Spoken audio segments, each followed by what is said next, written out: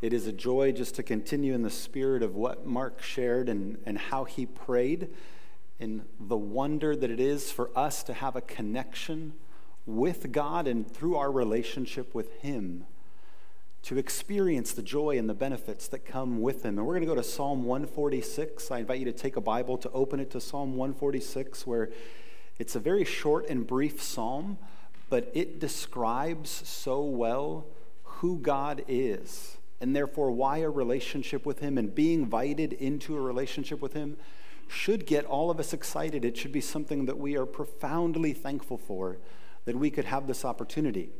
If we aren't profoundly thankful for it or excited about it, it might be because we haven't really heard what he's like and just how good he really is, to then have the opportunity joyfully to get to know him. In this psalm, like I said, just a few verses, only 10 verses long, but in the whole of Scripture, one of the most beautiful descriptions of God's character and why he's worthy of our trust.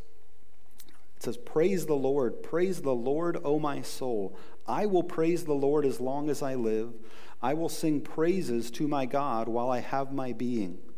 Put not your trust in princes, in a son of man in whom there is no salvation. When his breath departs, he returns to the earth, and on that very day his plans perish. Blessed is he whose help is the God of Jacob, whose hope is in the Lord his God, who made heaven and earth, the sea and all that is in them, who keeps faith forever, who executes justice for the oppressed, who gives food to the hungry. The Lord sets the prisoners free. The Lord opens the eyes of the blind. The Lord lifts up those who are bowed down. The Lord loves the righteous. The Lord watches over the sojourners. He upholds the widow and the fatherless. But the way of the wicked he brings to ruin. The Lord will reign forever. Your God, O Zion, to all generations, praise the Lord. And that concludes our reading. But hopefully you have seen this wonderful description of what God is like and how he cares for us.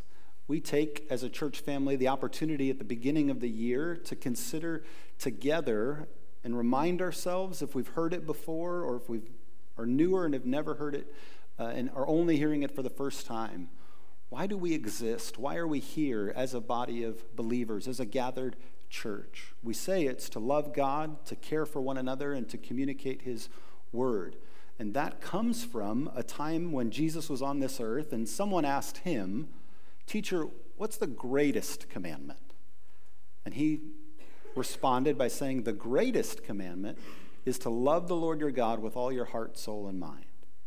And then he said, and there's a second, similar or like it, to love your neighbor as yourself.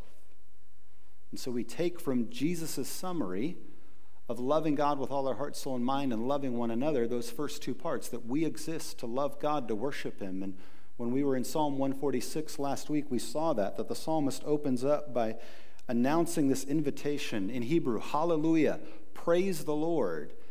And then he continued to expand it, praise the Lord, O my soul. In other words, I want to praise the Lord from the inside out, and then I will praise the Lord as long as I live. I want to praise God in every situation and circumstance of life, for better, for worse, for richer or poorer, in sickness and in health. I want to praise the Lord as long as I live, whatever comes my way in life. And then even beyond that, days without end, I will sing praises to my God while I have my being. Even when my life has ceased, even when my time here has come to an end, because of what I read in Scripture and because I know what it says about God, I know that even the end of my life is not the end of my story, and I'm going to praise him as long as I have my being, days without end, for eternity. And so the psalmist is expressing that joy, that excitement. There's sort of a crescendo in verse 1 and 2, and he's inviting all of us to do that with him. And that is the central purpose why God's people gather, is to praise him, is to worship him, that he alone is worthy of that. He's the one who can offer to us what can never be taken away from us. He can give us hope that nothing in this life can steal or take away. We sang about that when we sang In Christ Alone. There are so many good gifts that we get to experience in this world, but even in their goodness, we know they're temporary. The blessings of family, the blessings of friendship, the blessings of health and jobs, all of those are good blessings and good gifts by God, but we know that they're all temporary. And when we keep God the main thing and purpose and desire of our heart, we give ourselves to the one who can never be taken from us, the one who will always be with us in every circumstance of life and even when life ends. And so we want to continually invite people to love God, to praise him from the inside out, to praise him all their days, to know the joy of being able to praise him eternally forever in heaven. We're caught up in his excitement, but we still long to know, where does this come from? And he, as he unpacks the psalm, continues to describe God in such a way that we hear what this God is like and why he's worthy of this kind of praise in every circumstance. And he tells us, blessed is he whose help is the God of Jacob and whose hope is in the Lord his God. If we are now a community of people who love him with all our heart, soul, and mind, then there should be in our lived experience a blessedness, a joy, not just superficial happiness, but happiness is part of it. You can substitute for blessed, happy. Happy are those whose help is in the God of Jacob, whose hope is in the Lord. If he's a God like that and we're together worshiping him, then there is this sense that as we're able, there should be a visible joy in our relationship with God that makes other people want to ask questions. Where does that joy come from? Where does that hope come from? How can you, in all of these different circumstances of life, still find pleasure? And so when we think about loving one another and caring for one another, our desire is to live out collectively what we believe is true of God for one another in such a way that makes it attractive to other people. The quote in the back of your handout, if you have it for you, is a message of grace will attract people, but it's a culture of grace that will keep people. It takes a culture, an environment of grace, of feeling welcomed and belonging that keeps people coming back, that they're known, that their concerns and needs are known, that they're being loved and cared for, that we as a church exist to do for one another. It's the second great commandment, that we're to love one another. So that's what we're considering today. What does it mean to care for one another? How can we live out together the sort of love that we see described in God himself? It's something we can do individually, but it's a challenge for all of us together. Because for it to be a cultural reality, something that everyone experiences, it's something that we all have to be doing and pursuing together.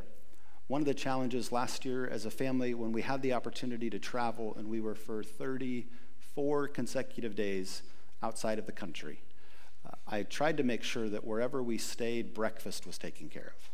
But that was the only meal we knew was taken care of. And so we knew breakfast would be included in the hotel, and we'd have to figure out lunch and dinner along the way. At a few spots, we knew it might include a gathering of family, but even with family, we were going to try to bring as much family together and probably exceeding any one person's house, and we'd probably have to take them out to dinner to do that. Well, at that time, with a 5, 3, and 1-year-old, the idea of 2 meals a day, or at least even just 1 meal a day, being in a public setting was kind of intimidating.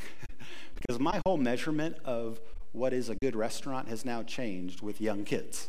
Not what's good, but the type of restaurants that are good for me to go to. Because I don't want to go and then ruin anyone else's experience when they're out celebrating an anniversary or a job or something. And I don't want the noisiness of my kids or their sense of freedom of movement to be a distraction. And so locally, I can think of, okay, who has loud music? And therefore, if my kids are loud, they won't be a distraction. And how quickly does the food come? so that we're not dealing with hangry for too long on the part of our kids. I just have a totally different way of measuring what is the cultural environment that's good for our family if we're going to enter into it. And then what's the cultural environment that we will clearly feel like we're a distraction in. Well, because I've been there myself a few times, I said to Amy, you'll experience it when we're there. It'll be hard to describe or for you to believe it until we're there, but you will never be made to feel like your kids are an intrusion to someone else. Like as a whole culture, you won't feel someone roll their eyes at you because you have kids with you. And there are plenty of places here where you will have someone roll their eyes at you with the sense of, why did you bring your kids along? I said, it'll be hard for you to believe, but I promise, once we're there, I don't know how long it'll take, but you'll see that there's just this overall enjoyment of the very young and the very old. And no one's made to feel bad about being very young, and no one's made to feel bad about being very old. And so I think it was the third day we were there, and we were in Croatia, and we had a full day, and we needed to stop for mainly heavy appetizers on the way home just to keep everyone satisfied. And it was a beautiful winery that was so nice inside, we said we shouldn't go inside. We'd be better sitting on the patio outside so that we don't ruin or mess up anything on the inside. And so we sit down for this meal outside, and our youngest now needs a diaper change. And so, okay, we got to go do this. Now let's find a restroom. And so Amy takes David to go find the restroom, and the gentleman realizes, she needs the bathroom. So he's helping her, but then he quickly realizes, she doesn't need the bathroom. The 1-year-old needs the bathroom.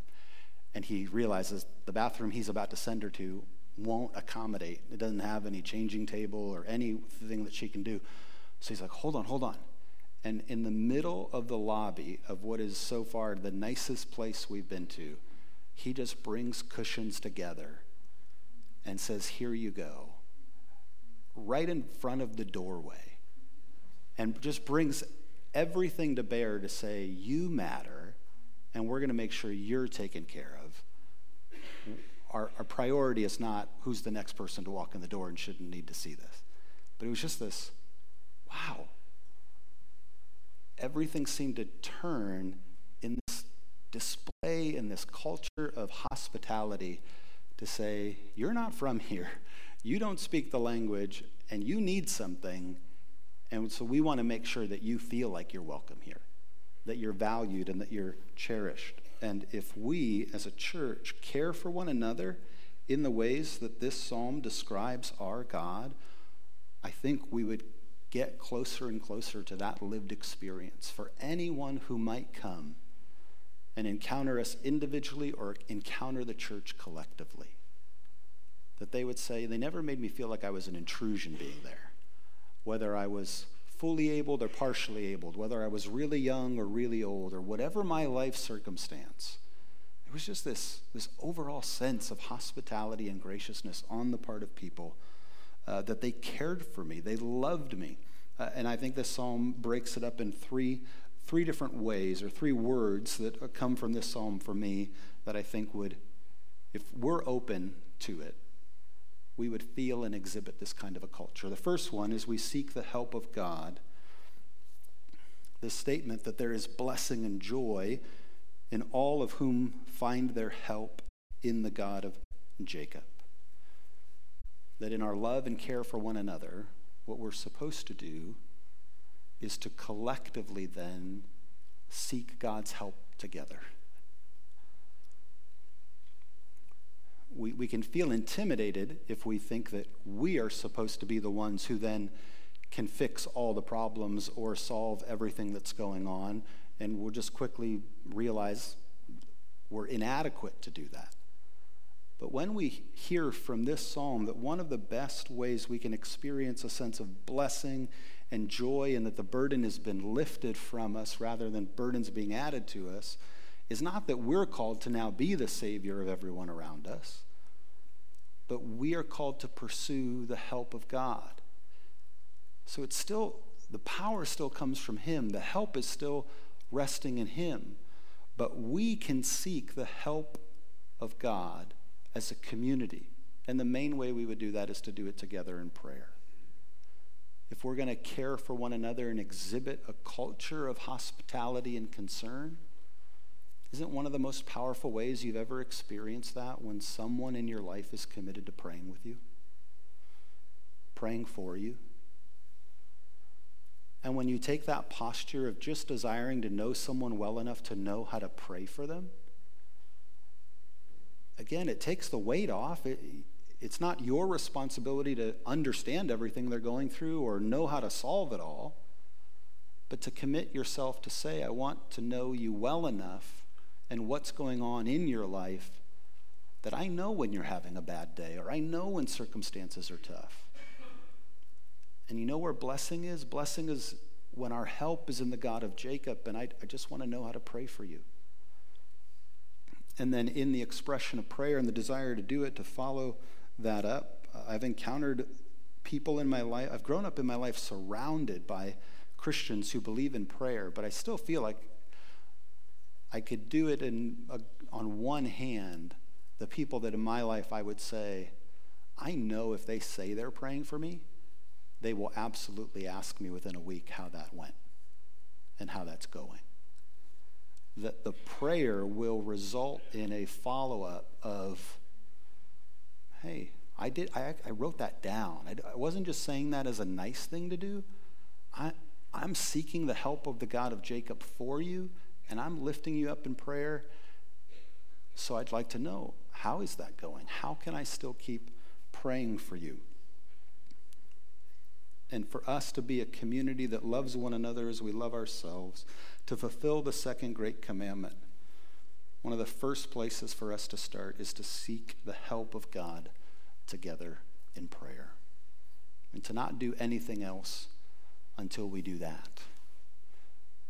And it's at one time the most basic thing, but for most of us feels like the hardest thing to do and to remember, to not run too far ahead past that. And so I don't know if you're like me, but I need tricks for how to do that, how to remember prayers and write them down. And so when I found a booklet last year that was a simple thing, and we have copies of them back at our Welcome Center, it's just a prayer guide.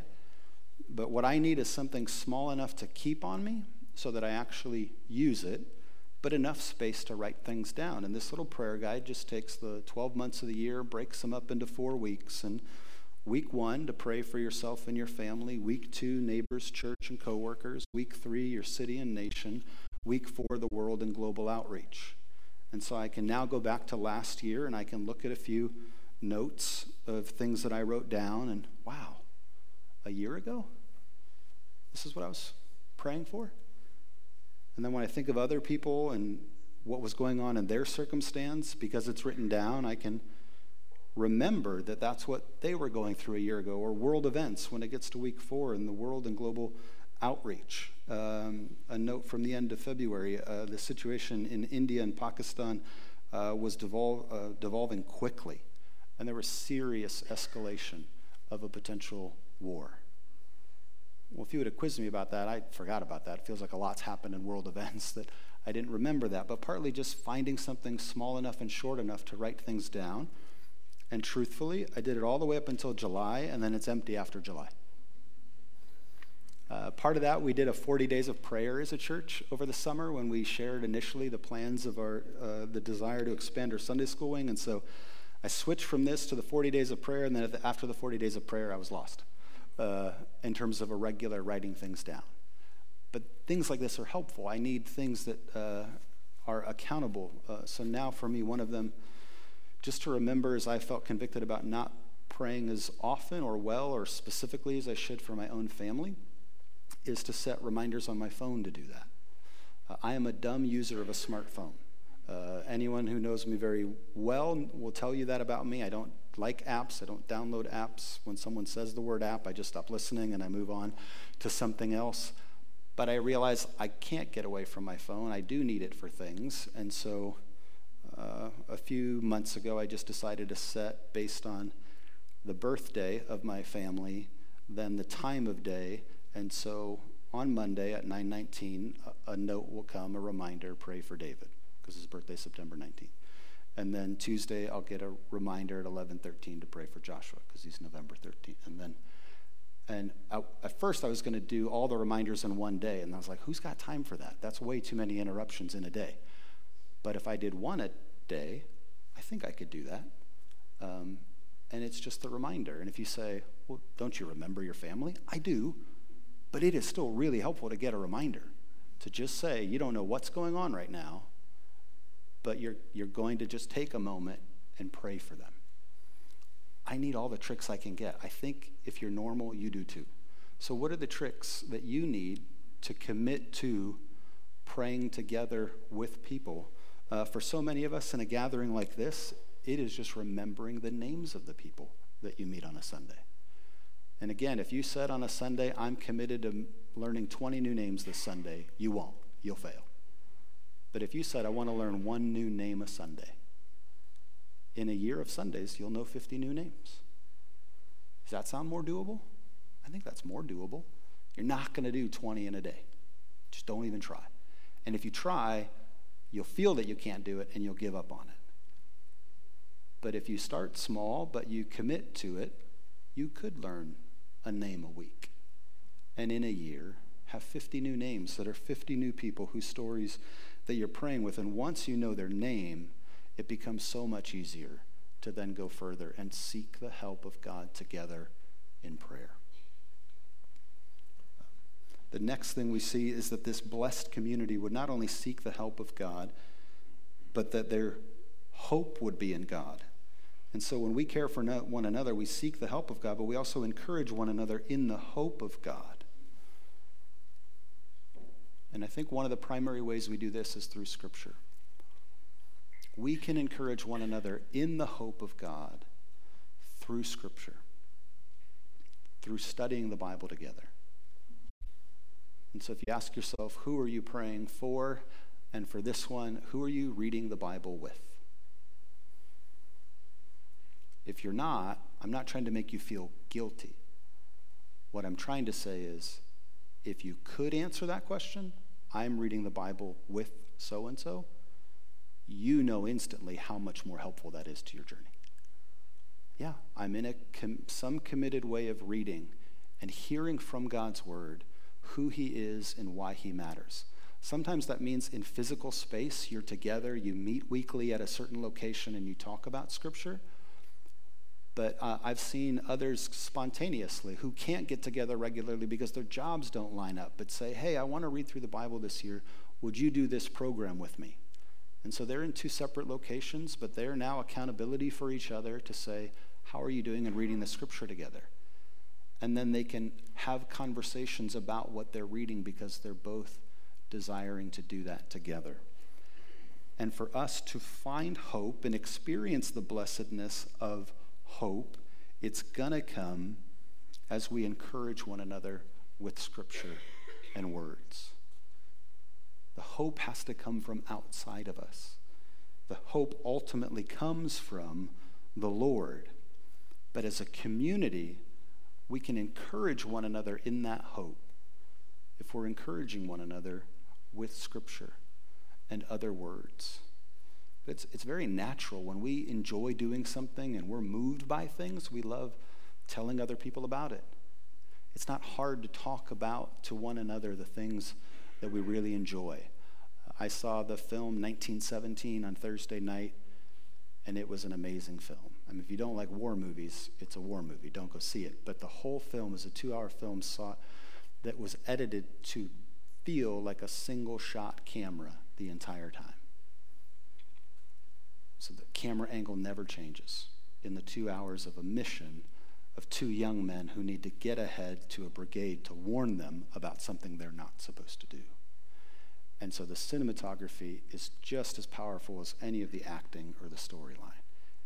And if you don't have a gag reflex, it's an incredibly powerful film. I have to make a qualifier. It is a rated R movie. I don't usually recommend them. But it's not hard for me to tell you about something that it affected me. Like, I don't know that I'm going to go watch it right away again, but I know I want to talk to someone about it. Like in experiencing it, in seeing it, if I then know someone's done it, I want to talk about it. Scripture is to be like that for us as we get hope from Scripture about who God is and what he's like. If we talk about it with people, then it'll stick. If we pass it on and we encourage other people in it, it will stick. There was a book in my life that people kept recommending to me, and enough people kept telling me I need to read it, that I finally read it. It's called Love Does by Bob Goff. And so several people kept telling me, you need to read this book, you need to read this book. And I was like, when I even asked them for a summary, like, what's it about? I can't really summarize it, but just read it. Whenever that happens, I get a little bit cynical in my personality. And so I would say Love Does not recommend Love Does to your friends. Now that I've read the book, that's just a joke. But as I've read it then, because I wanted to hear what all these people in my life were indicating by it, well, then someone bought for my kids Love Does for Kids. They read a chapter in the book, and this is end of September. My birthday's 2 weeks away. And one of the stories in this book is how a dad, for his birthday, decided to not buy a birthday gift for himself, but to go buy a birthday gift for all of his kids.